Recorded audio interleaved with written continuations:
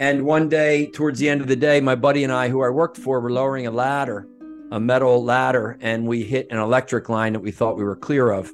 And the estimates were that it had about 8,000 volts of electricity running through it. And I was dead for anywhere like 6, 7, 8 minutes, quite a few minutes, more than you should be. And I came back to life. So it was one of those things in life that it was tough. I slid into a very dark place. And, thankfully I moved through it by the grace of God and a lot of good people in my life. In a corporate world where all employees have great leaders with no egos that create fun cultures where people can do their best work, the employees and companies thrive while doing great things for the customers, themselves, and each other.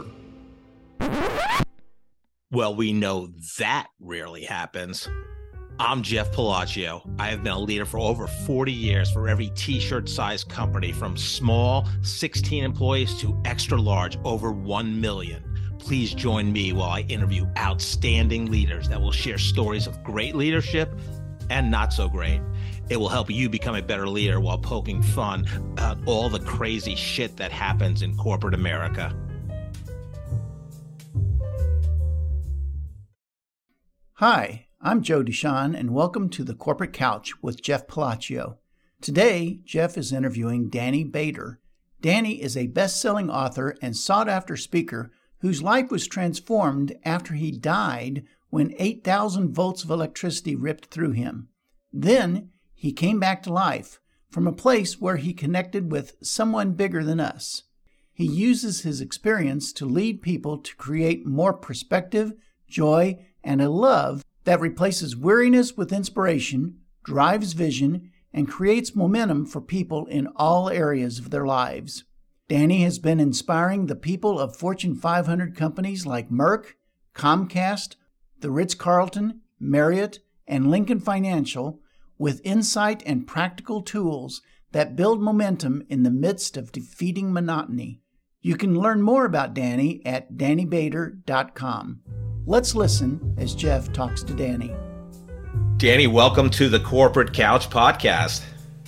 Thanks, Jeff. I'm excited to be here. Yeah, I look forward to our chat. Yeah, this is great. Thank you so much. Full disclosure, you're the first guest that I'm just meeting on the podcast while we record it. So it's just a first. I launched the podcast in late January. So, but I'm very excited. You have such a tremendous background. Can't wait to. Thank you. Yeah, I'm glad to be here. I'm sure we'll have good conversation, my friend. Yeah, and I have good hair, but your hair is even better than mine. So that's I've been told that once or twice. Yeah, so Tab Scott introduced us, and even in her email introduction, said something about your hair, and then I'm like, oh, and I saw your picture, I'm like, oh my God, that's so funny. Yeah. It's still hanging in there at 60, almost 60 years old. So yeah, I'm with you. I'm with you. We'll go with it. Yeah, I like to kind of start off in a fun way with every guest. And so we've been in the pandemic literally 3 years now. We're recording this on March 28th, 2023. So now we're all used to Zoom meetings. And what is the craziest outfit or lack of attire somebody's been on a professional Zoom call with you that you've seen? Oh my gosh. I don't know if it's been lack of, really. It's just, even today, just folks in, their hair, the women, their hair's up, the men have baseball hats on, and, it looks like they're coming from an afternoon barbecue where they had a few beers. And then some of them have these backgrounds that are a little bit crazy, whether it be a beach in Maui or a universe in another galaxy or something. I'm like, okay, everybody. But my background's all legit. I got a little office here in the corner, so this is all real. If you were to touch it, it's real. It's real. My hair is real. I'm all about the real, so it's good. Oh, it's been crazy, man. Past couple of years. Yeah, 100%. Yeah, I've had people say, people have gotten out of the shower, they just had a towel around. A guy had just a towel around his, with no shirt on. I'm like, yeah, it's all been interesting. Yes, it is. I'm glad it's on the over. Let's say that it's over. Yeah, I hope so. That's how I'm coming at the world now. Yeah, so it's the podcast is the corporate cast. Not we're going to get a deep dive into your youth or anything like that. But I always like to ask people when they're a kid growing up, what did you want to be, Danny, when you were kind of a professional and an adult? Gosh, I had a couple thoughts. Of course, like many kids, I wanted to play pro basketball because I played hoops growing up. And then there was a period where I wanted to be an actor. And then there was a period as well, and they were all they overlapped, where I thought about being a priest because I had a strong faith. It got a little rocked, and then it came back stronger. So they were probably the ones. I majored in accounting in college, and I never dreamed of being an accountant, nor did I practice accounting. My mom just kind of talked me into it because I was a bit of a people pleaser, and she said that would be a good major. Yeah, it's funny. What position did you play in basketball growing up? I was like a guard, point guard, or off Yeah. guard. Okay. Played high school and a little bit of D3 in college. Oh, yeah. So you were, Yeah. yeah. And so you picked accounting to please your mom, and Yes. knew you could get a job. Yeah. And I graduated from college and got a sales job in medical equipment, which was probably one of the best jobs that we got out of me and all my buddies. And I didn't like that at all because I didn't like being alone in a sales job, right? Most of the time you're alone. You have a meeting and then you're alone, and you have a meeting and you're alone. And, I was in hospitals a lot, and that kind of just, I'm very empathetic, feeler. Yeah, drained your energy I didn't probably. enjoy that energy, and I didn't like rejection. So, I mean, I'm not really a good salesperson for medical equipment. So I quit and I moved to Aspen, Colorado, and tended bar, and I was much happier out there doing that. So did you grow up in the Philly, Pennsylvania area, or Yes. okay? Yeah, I grew up outside of Philadelphia in a town called Norristown, right near King of Prussia, Valley Forge. Mom and dad, one sister at the top, and then 7 boys underneath. So one of 8 kids. Oh, geez. Yeah, 6 brothers and a Wow. sister. Well, you had to eat fast when the food got on the table. Make sure you got some. That was it, man. I mean, if like Oreo cookies came into the house, or Frosted Flakes cereal, or Captain Crunch Crunch Berries, you better get on it, man, because it's not going to last long. So you're Philly kid, graduates college, work medical sales. What was the appeal? I mean, I can understand what the appeal of Aspen was, but why Aspen? Well, after I left the medical sales, I went back down to the beach in New Jersey and worked down there in the bars and restaurants. And then that season ended, and my uncle's friend had been out to Aspen quite a few times, and he said, "Hey, I'm going to go out in October. Do you want to take a trip?" So I flew out. We got in Denver. We rented a Trans Am. We cruised up. We came up to Vail. We stopped, had lunch, a few beers. We drove another few hours to Aspen, and I'm like, sold. I'm in.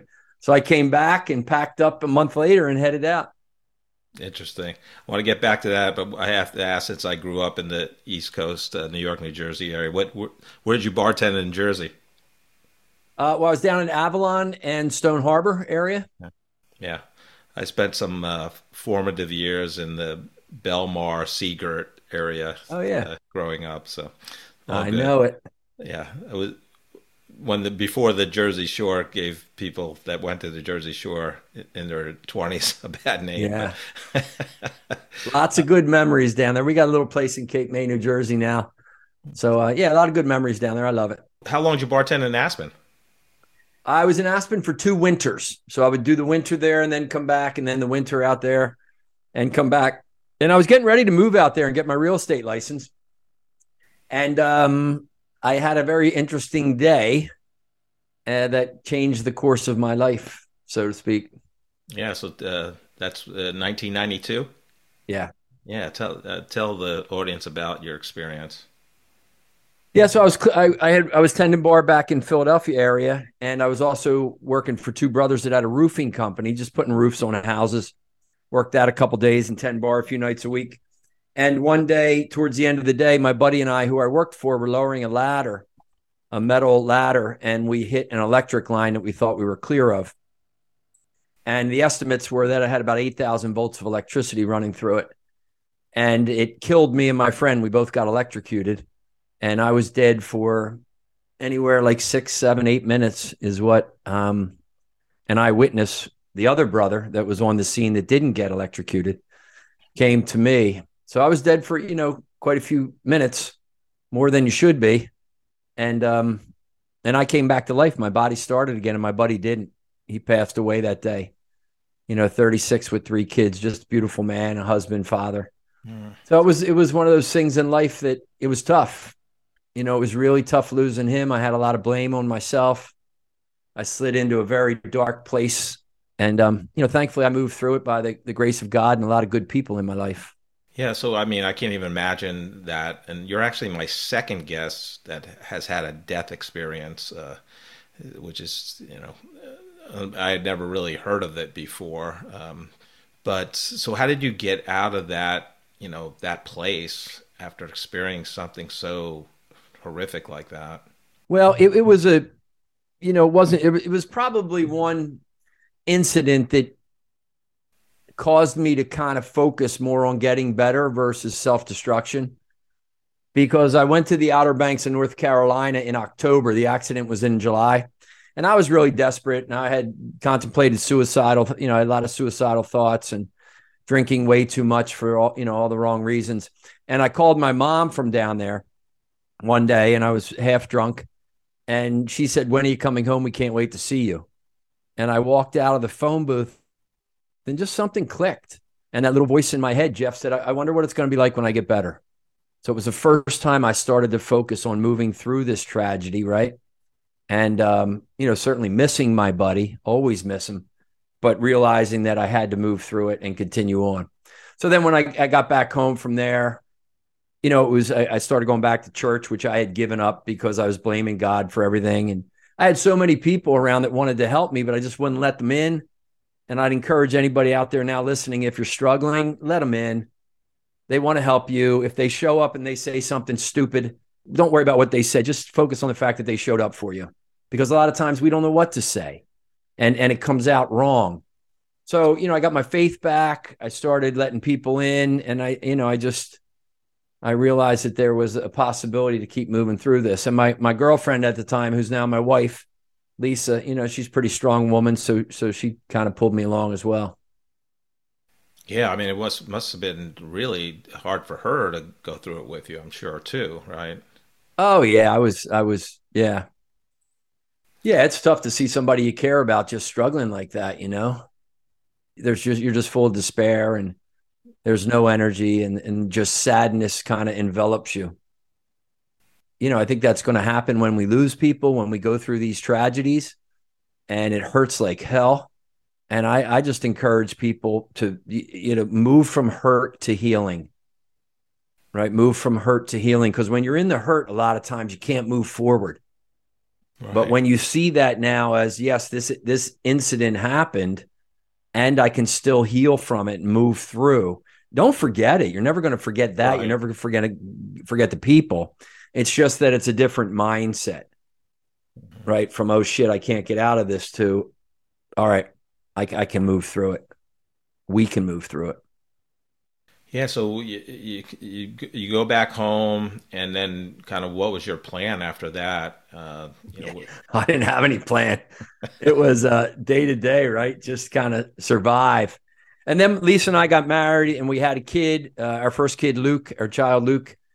And, I was still struggling with a lot of things, because it didn't happen like this. Then I went to work for MBNA, a large corporation. I was in the restaurant industry, running some restaurants, and that really wasn't conducive to family life. I had off Mondays and Tuesdays. Right. So then we had our second child, Joey, and I'm like, okay, I need to get something a little more structure. So I went to work for MBNA, which is a large credit card bank in Wilmington, Delaware. And that's where I got over into education, because you asked me what I wanted to be, and I said priest. I also, I thought about teaching and coaching. So I got over into education, people development, and started to do some workshops, and then got my coaching certification. I'm like, okay, this is cool. This is what I need to do. Just do my best to support people on the journey of life, Yeah, that's a phenomenal. Does NBNA still exist today? I can't remember. No, they I'm not sure. We had a subsidiary over in the UK that might still be. MBNA in around 2007 and 8 sold off to Bank of America. Right, yeah, so that's it. Sold the whole credit card portfolio. I think it was 120 billion or something at that time. Just a little bit. Yeah, to Bank of America. Yeah. But So it was a great, it was a great experience. I was there about 7 years, and I picked up a lot of corporate experience and growth as a business professional, and certainly met some really cool people. So no regrets at all. in your education focus there at NBNA, like what exactly was that from a banking perspective? Oh, it was all people development. So I would do leadership courses. I would do Oh, communication courses. I would do, Myers-Briggs. I was certified in that personality okay. assessment for a little while. And then I left there and went to work with a guy named David Allen, who wrote a book called Getting Things Done, GTD, The Art of Stress-Free Productivity. Uh, And David was based in Ojai, California, right outside of Ventura, Santa Barbara. So I kind of did a lot on the East Coast. I would, do keynotes and workshops based on his content. So I really enjoyed that. And then I worked for another productivity firm for a couple of years. And then I went on my own about, I guess, 5 or 6 years ago. okay. So I do some workshops around productivity, purposeful productivity, the vital nature of our values and vision and mindset. So it's all workshops that are developed or focused on the individual within corporations, not the business. So I don't necessarily come in and talk to the people of organizations about the business. Mm-hmm. I work with them on themselves. How Right. can they grow? And I really focus on two things, Jeff. I've come to understand in my thinking, there's only two things that I should be focused on: fulfillment, which means I'm getting out of life what I want to get out of it. And notice it says getting, it doesn't say I have everything. We can be fulfilled when we're moving towards things, whether they be relationships, our own growth, material things, houses or whatever. That's all well and good. And then the other thing you need with that is resilience, because as you go to create a fulfilling life, and you move towards trusting that maybe when you draw your last breath, you put a smile on your face. I mean, that's what I'm after. You also have to build the resilience, because there's going to be times when you need it. There's going to be times of struggle and uncertainty and fear, and you got to have that. I have to ask a quick question on David Allen. So I'm a fan of Getting Things Done. Read the book. Actually went to a seminar in St. Louis. I don't think you were the coach at that, at least at my session. But do you have zero emails in your inbox right now? I do. Yeah, I do have zero emails in my inbox. And I that's that's what I teach in corporate. Some of David's principles. But he's great, David. He lives in we're in Amsterdam now. I think he's in his late 70s or whatever, yeah. but still doing well. But he would even say with GTD, he'd say, "Hey, listen, I didn't invent this. Right. I just uncovered it, because I thought, all right, how can I get done the most I can get done in the most relaxed, focused?" And he put together that real nice methodology. Yeah. Flow like So water, or that. mind like calmness. water, right? Mind like water. Yeah. In, out. Yeah. Yeah, he's a great guy. I was very blessed to know him, work with him, because I developed also as a speaker and as a workshop, Sure. Facilitator, and I picked up a lot of things. Yeah. Yeah. And what's your Myers-Briggs profile? ENFP. ENFP. I definitely saw the E, and I knew it was an N, but yeah, I'm an ESTJ. Yeah, ENFP, kind of just kumbaya. Let's not make too many plans. Although I'd like to make a little more plans, and I think I've kind of moved a little bit towards the J there at the end. Yeah. But So, just to experience life and make sure that you're present in life, and being grateful for every day that you have. and so you turned that death experience into a book. So talk about your first book and several. And I love their titles of your books. Anyone that can use. I met Jesus for a Miller Lite, and Right. take the shit out of the show. Even Yeah. that's all good. I like it's fun. Yeah, I try not to take myself too seriously, right? And though I don't want people, I think there's some good content in the books. I know there is, but it's just, oftentimes the title will get some attention. So the first book, Back to Life, is the story of a young man named Jake. And the first line of the book, Jeff, is, "Why is there no blood?" And Jake's looking, you go right into his world, and he's looking into a hole in the left side of his foot. And that's where the electricity came out. So it's a story very much based on what happened to me, and then fictionalized a bit, to make it more of a story and to pull the reader along.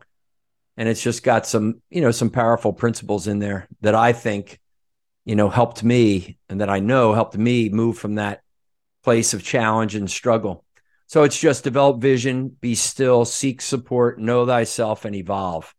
Just 5 principles I call Jackrabbit, and then I offer them. So a lot of times in corporate, I'll walk people through that model as well and say, hey, take any or all of these if you think they'll strengthen your approach to creating fulfillment and resilience. It all comes back to that. Wow. And then, so you published that book, which is, phenomenal. Yep. Thanks. And then did you have, like, was there a plan? Like, yeah, you consider yourself a writer, an author, so you want to publish more at that point? Or was it just like, you didn't really have it in you, and then all of a sudden the second book came at that point I did it. Yeah. Great question. At that point I did it more. I always enjoyed the creative process, storytelling, movies. And at that point, I did it because I was actually on a plane flying from Chicago back to Philly.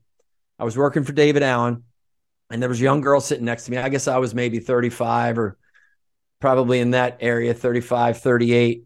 And she was 25, maybe out of college, not too long. And, it's a late night flight back. I never saw her again, never talked to her, but we sat together and we chatted a little bit. And I told her my story. And I told her that I was thinking about a book and I'd started it, but I couldn't really gain traction. And she just looked at me with such conviction. And she said, Danny, you got to write that book. That will support people and help people.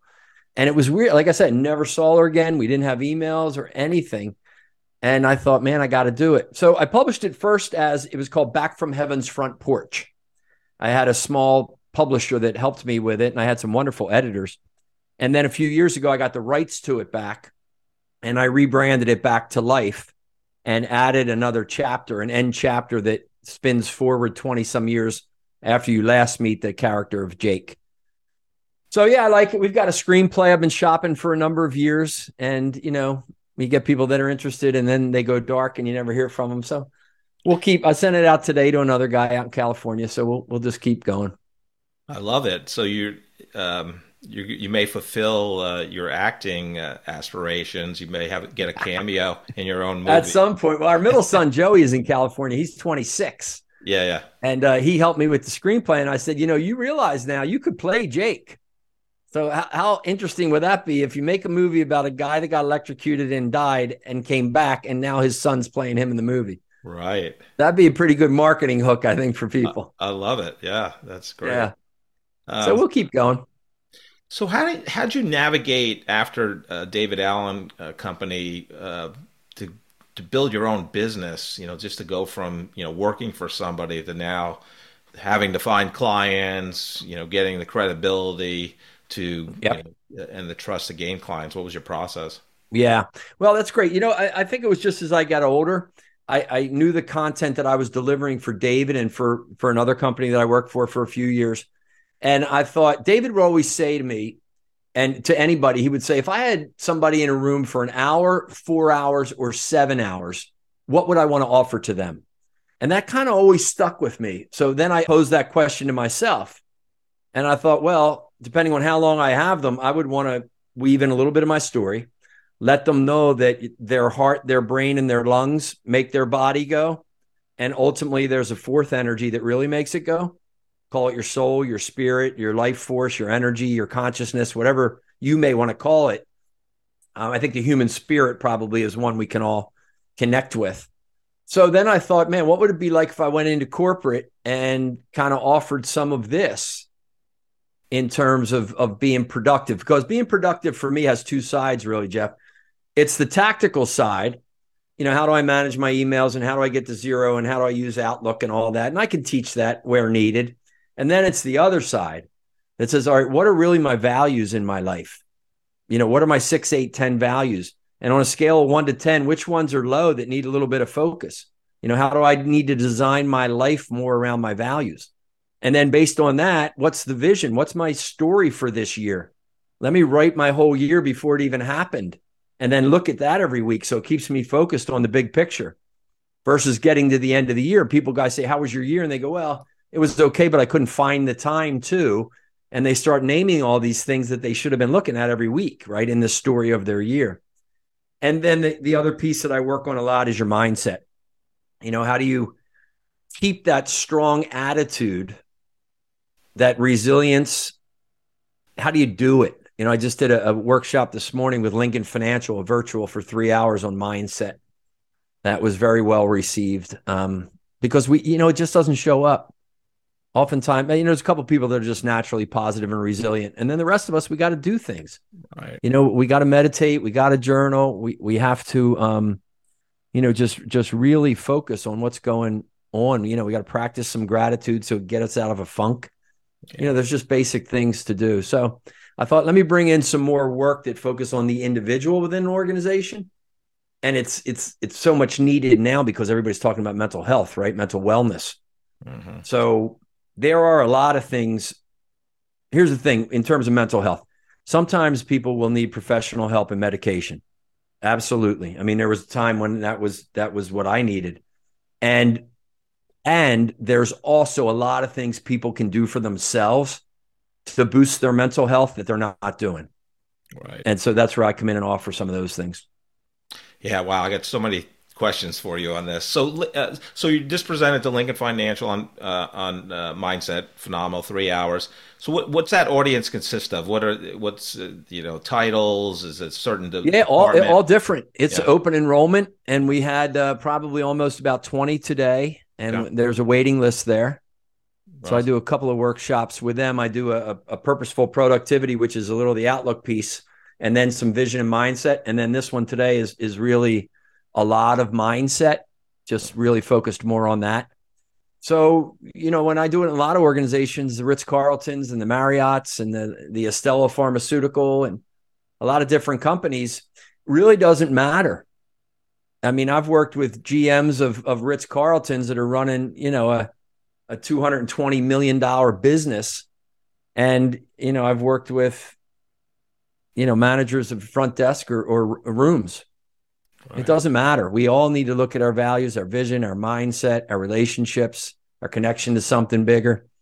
That is you're not discriminated by age or title with that. I think it's important for all of us. Oh yeah, yeah, especially with the COVID pandemic, I think it became so important, just the mental health aspect of people's jobs and themselves and navigating, you Yeah. know, Yeah, it really did. everything that happened. It's definitely important, and it's still people are still trying to figure it out. I think, Yeah. in terms of work and professional and personal. Oh yeah. So To a certain degree. yeah, Yeah. And now you got the generational aspect as well. Many of us from, 60 down to 50, 45, we're used to going in the office. That's how we grew up. right, And then virtual was a little bit. And then COVID came and really solidified this virtual environment, work from home. yeah, And, I got different thoughts on it. I yeah. think we're social animals. I think we're much more productive when we're together. And there's a sliver of that work from home that I think works for people. Yeah, I think it's some kind of hybrid model. That's my Yeah. opinion too. I think you need the socialization aspect of it, and you do collaborate better face to face. I Yeah. think there's no question, and Yeah. it helps new employees embrace the culture and find out what the culture is. So I think it's very Sure. important for Yeah. that. But Yeah, like you said, now that they think the culture is wearing T-shirts and baseball hats with a background of the Maui beach. yeah, I have gone on record. That was once I started seeing baseball caps in the early days of COVID on Zoom calls. I Right. vowed to myself that I would not ever wear a baseball cap. And I'm not a I wore a baseball cap on my walk this morning with my dog. So I'm Yeah, not yeah. against it, but I'm like, I am not going to wear one. And now it's been 949 Zoom meetings, and I have not worn a baseball cap. Good. I can't say that I have when I do my workshops and all, certainly, like this, a Sure. sweater or something. Yeah. But there's been a couple times I've been on calls, but most of the times I know the people. It's just a Yeah. client that I've worked with, and we're talking about some upcoming events or Sure. booking some more things. So there's times I may have a baseball hat on, and I just came from working out, and that's Not cool. not judging, Danny. It's all good. They I, get that. I saw one of your daily stoic videos, and you had a really nice workout headband on. So I'm going to try to. Oh yeah, yeah. I'll rock the So, headband at the gym. yeah. Yeah, it's all Why good. not? It's all good. So, besides your own death experience, which, again, it's just unbelievable, what were some of your mentors to kind of develop your style, and where you focused in terms of helping leaders at companies? Yeah, well, I have a couple, I think. My sister, I only have one sister, and she's pretty much my best friend. And she is really responsible. Her and my brother a little bit, but more so her, because I was getting ready to quit MBNA because when I first went there, I worked in the call centers. So I had a team of 20 people that were on the phone all day talking to credit card customers. You can imagine the energy there. And we were in retention where they were the last stop. The customer wanted to close their account. So I was getting ready to quit. I had wanted to get over into the education, the learning and development training world. And I wasn't quite over there yet. I was making some connections and I was getting ready to quit. And I remember my sister was at my house. I think we had a birthday party for one of our kids. And we were walking out and she looked at me and I said, I'm going to quit or whatever. And she gave me a little really strong sisterly love with some very colorful language. And she Philadelphia told style. me, you got it. Yeah, she's one of the best. And she said, you are not quitting and you want to get into that. This is your best opportunity to get into it. So you got a kid and two kids and your wife works hard and you got a mortgage. You ain't quitting. And she kind of lit me up in the driveway and I stayed with it and then I got into it and then I left and David Allen and it all kind of worked out because I had that focus. In terms of leaders, I think, the way I would offer to developing leaders is really around them knowing themselves more in terms of what is what are their values, what is their vision, how do they approach this thing called life? How can they show up in a more authentic, caring, loving way? Because that's who I want to work for. Yeah, hold me accountable to my job and my performance. Absolutely. And understand that I'm a human being like you on this journey and I'm not perfect. So it's a combination of those. It's not the kid gloves, but it's just really respecting another person and, caring for them and heaven be loving them. Right. And holding them accountable. And sometimes when they're not accountable, you got to help them find another job. Right. I'm okay with that. Right. Yeah. Here's a performance plan. I love you very much. You're not getting it done. How can we help you? And okay, if it's still not getting done, well, then the exchange of value is not there, right? I'm paying you and I'm giving you benefits and a 401k or whatever. Yeah. And you're not producing the value. Yeah. So I don't want to come in as, kumbaya, everything's no, Right. You got to work, you got to produce. Yeah, 100%. I think Netflix, they had that famous internal 122-page PowerPoint talking about their culture and how they built it.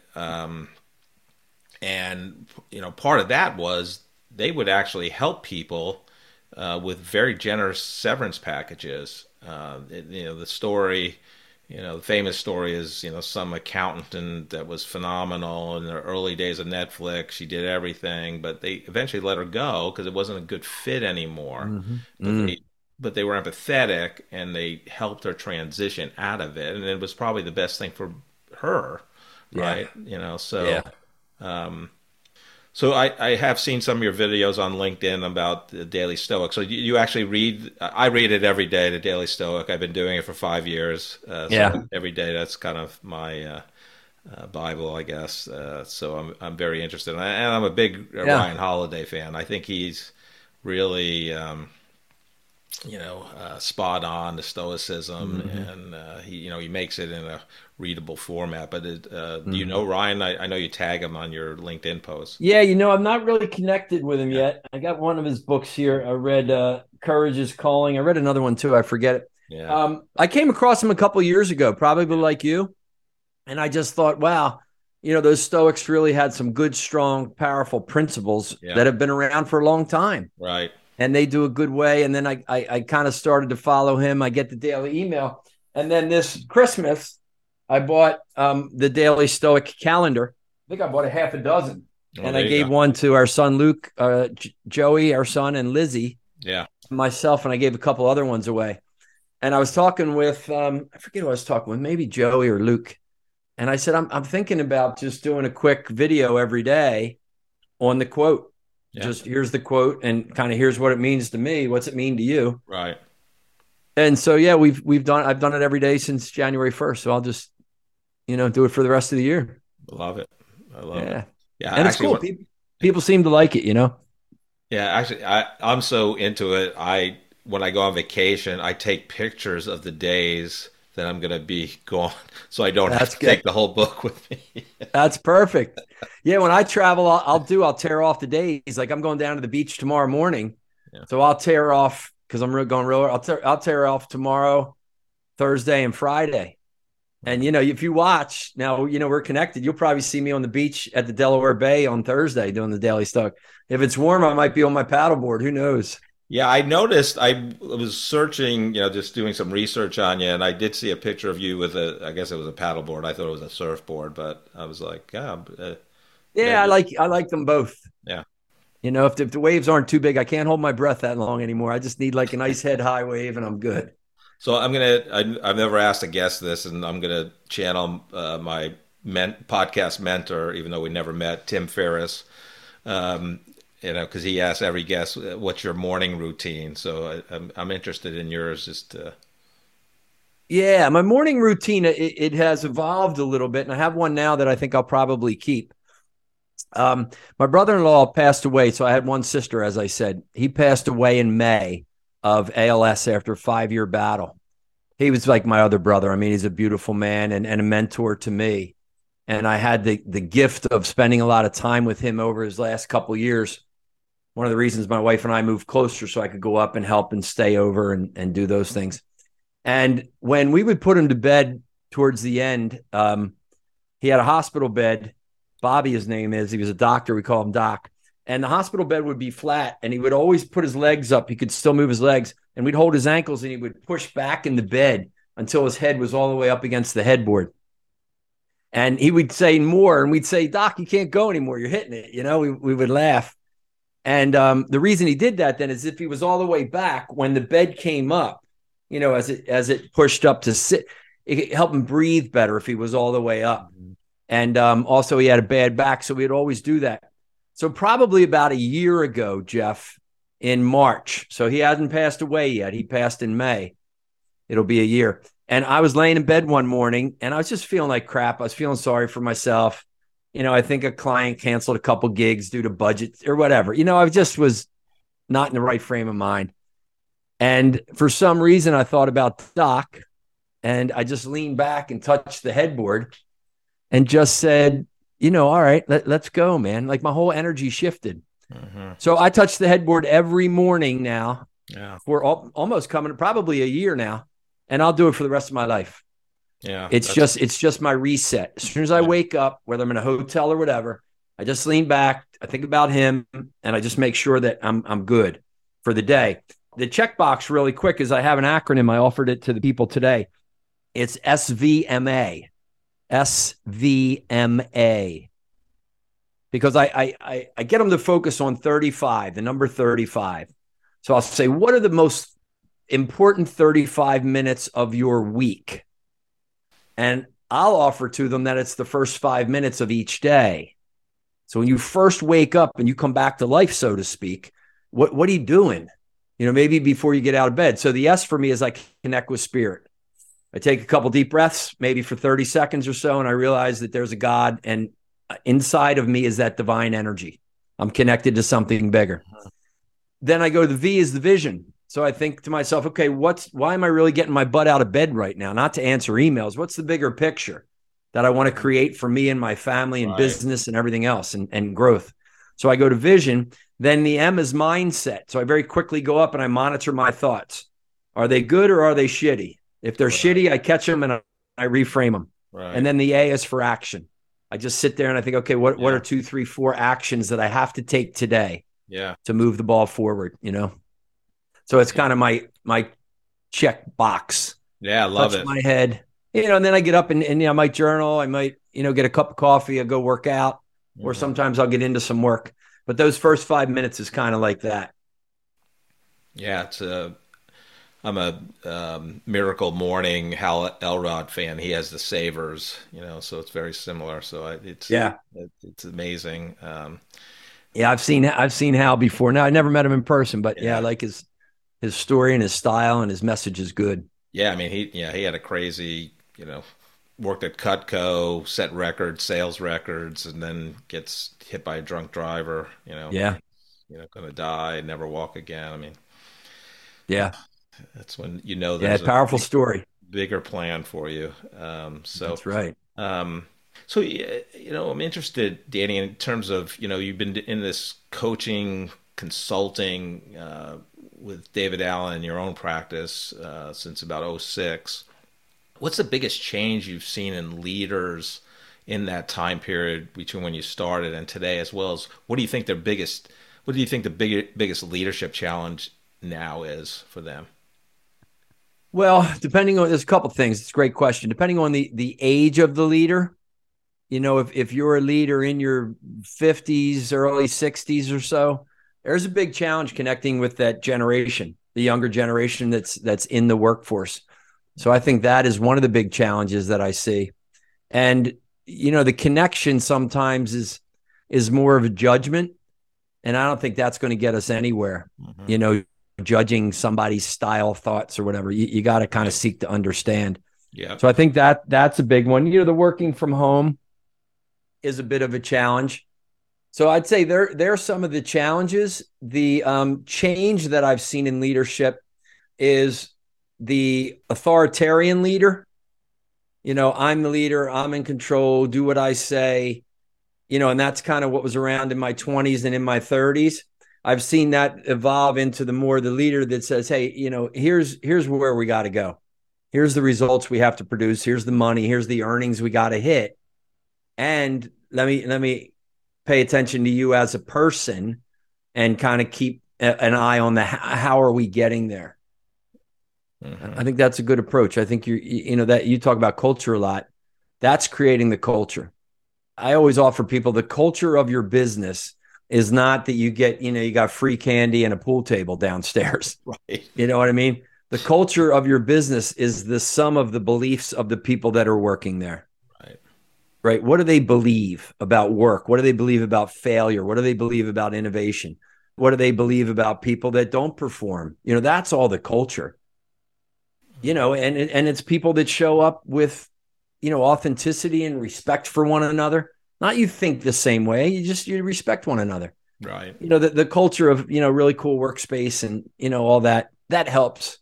But, you got a pool table, you could be playing pool with an asshole that works there, right? So what good is the pool table? It's how can we understand, how can we respect one another, and how can we all move towards that common business goal? Right. Which ultimately is producing results.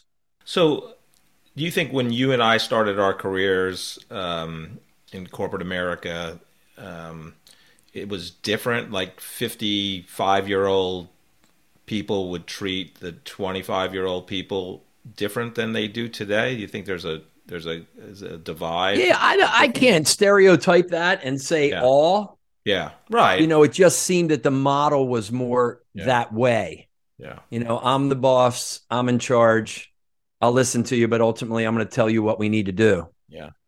And I think that has evolved where, you're still a leader and you're ultimately going to make the decisions. I think there's just a lot more inclusion at bringing people along. Yeah. And I think there's a lot, there's a lot more, as I look at it now, reframing failure. What can we really learn from that to move on? And then again, if you've got somebody that's just screwing up time after time after time or not producing the results, right. It's not the best fit for them. Right. So as you said, you have to move them on. But yeah, I think leadership has changed. And I've watched, friends and family members that struggle with it. We get together and we have a few beers and they're just, bad mouthing this younger generation. They're entitled. They want everything. They don't want to work. And I'm like, that ain't everybody, man. Right. That is not everybody. I know a lot of talented young people, my kids, my nieces, my nephews that are out there kicking ass, man. Right. And they are definitely providing the value to their firms and their businesses. And, maybe they're doing a little bit differently than you would do it. But ultimately, it comes down to that fulfillment, in life. How am I getting out of life what I want? A great book on by Ryan Holiday is "Ego is the Enemy," and Hmm. it's kind of how leaders that have egos are delusional, and Yeah. it's really great from Yeah. that Yeah. perspective. I got to, in the taking the shit out of the show, taking the SH Astra. My mom and dad are still alive. My dad's 93. My mom's 85. Oh wow, And she told me that I couldn't spell that word SHIT on a book cover. yeah, So I said, okay, mom, I'll put the asterisks in there. So that's why it's SH asterisk T. I did notice that, but I But there's 7 short stories. And when you talk about that, it's interesting. There's one in there, Natalie. And Natalie is an African American female entrepreneur that started in business and then built this huge, $1 billion firm. And now there's a little back door where some people are looking to take it over from her. So you'd have to read it. I don't want to give too much away. She thinks she's the victim and how could they do this? And then perhaps that's not the whole story. right, But in there, I talk about ego being, if you break ego down into its acronym, I talk about it: energy gone obnoxious. Energy gone obnoxious. So all leaders have energy, right? It right, depends on how are you using that. When you turn into an obnoxious know-it-all, you're done, man. right, You're done. yeah, That's not the good use of energy. yeah, That energy should be in innovation and people development. How can we do what we do? Where can we innovate? How can we do it differently? And how can I help develop all of you so you're on board and we keep going? love it. There's two groups I'm very empathetic to. One is somebody that's going to graduate college in May, and I like to ask great leaders and people that know and have been in the business and have long careers. What advice do you have someone coming out of college in terms of how to, pursue your first professional job? Yeah. I would say just really pay attention to your gut, to how you feel about those things. Number one. Number two, realize that your first job is not going to be your last job. And your second, third, and fourth job is probably not going to be your last job. So just understand there's that kind of process of elimination to really getting to where you have something that satisfies you. And understand that you're not going to find, I don't think, the job that absolutely fulfills and satisfies you all the time. I always find people when they say, yeah, there's a part of my job that I don't like. And that's okay. I mean, there's parts of jobs that I don't like, when you travel and your flights get canceled and, now you're getting home at 1 o'clock in the morning or, whatever it might be. So I think that's it. Just know that it's a process, and always make sure when you're going to work, right? When you're going to work, pay attention to the rest of your life outside of it. Just let work be a piece of your life versus work, that it dominates my life. Mm-hmm. I think so many people get irritated with their job and they bitch about it, Jeff, because they go home, and they don't work out and they eat crappy and they're out of shape and they binge Netflix and they go to sleep and they do the damn thing over and over again. Right. And I'm like, come on, man, hold up the mirror here. What are you getting out of it? What are the good things about your job? They go, well, making good money. I got good benefits. The people that I work with are pretty cool. I'm like, well, great. Let's get some energy from the rest of your life and see if everything, just right. Get it into flow. Work is just a part of who you are. Right. Leave the What's job. more important is how you are. That's why I always say to people, if you look at that word who, right? Who you are is usually defined by what you do. And I'll just offer people to take the W from the front of who and drop it on the back. So now you have a how. How am I showing up? How am I being? Right.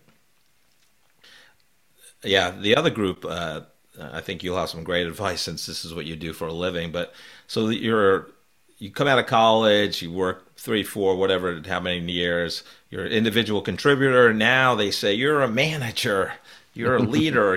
Now you have your first direct reports, and you're responsible for a team. What advice do you have for those new leaders? Yeah, I think, go talk to your people. Tell them that you're very excited for the position and you're looking to help them grow, and you're going to need some help from them because this is the first time you've been in this role. Get a really good mentor and just learn, learn, learn. Watch TED Talks, listen to YouTube, read books, and just continue to learn. And understand that you're going to make mistakes and you'll learn from them and you'll grow. and not to very readily go in and assume the role of leader. I am now the boss, because oftentimes you've been at the same level of those people that you're now the boss. Right. Or you right? manage somebody that, and they much know older than you. Yeah. With a lot more experience. And I don't, the fake it till you make it. I don't. Yeah. Don't fake anything, man. Just do your best, and where you need help, raise your hand and say, "Hey, I need some help here." Danny, thank you so much for being on the podcast. You're very inspirational, motivational author, podcaster, keynote speaker. I love what you're doing. You have a great energy, and I'm glad Tap Scott introduced us. So thanks so much for being on the podcast. You're welcome, Jeff. I appreciate it, man. Keep up the good work. Okay, thanks. What a great conversation with Danny Bader. His energy and positivity is just so inspiring. And I don't know what it is about our podcast, Joe, but I mean, here's our second guest that has had a death experience, not near death, and what he's turned it into in terms of his life, and is just incredible. But I just love his down-to-earth style. I mean, just look at the titles of some of his books. I Met Jesus for a Miller Lite is one.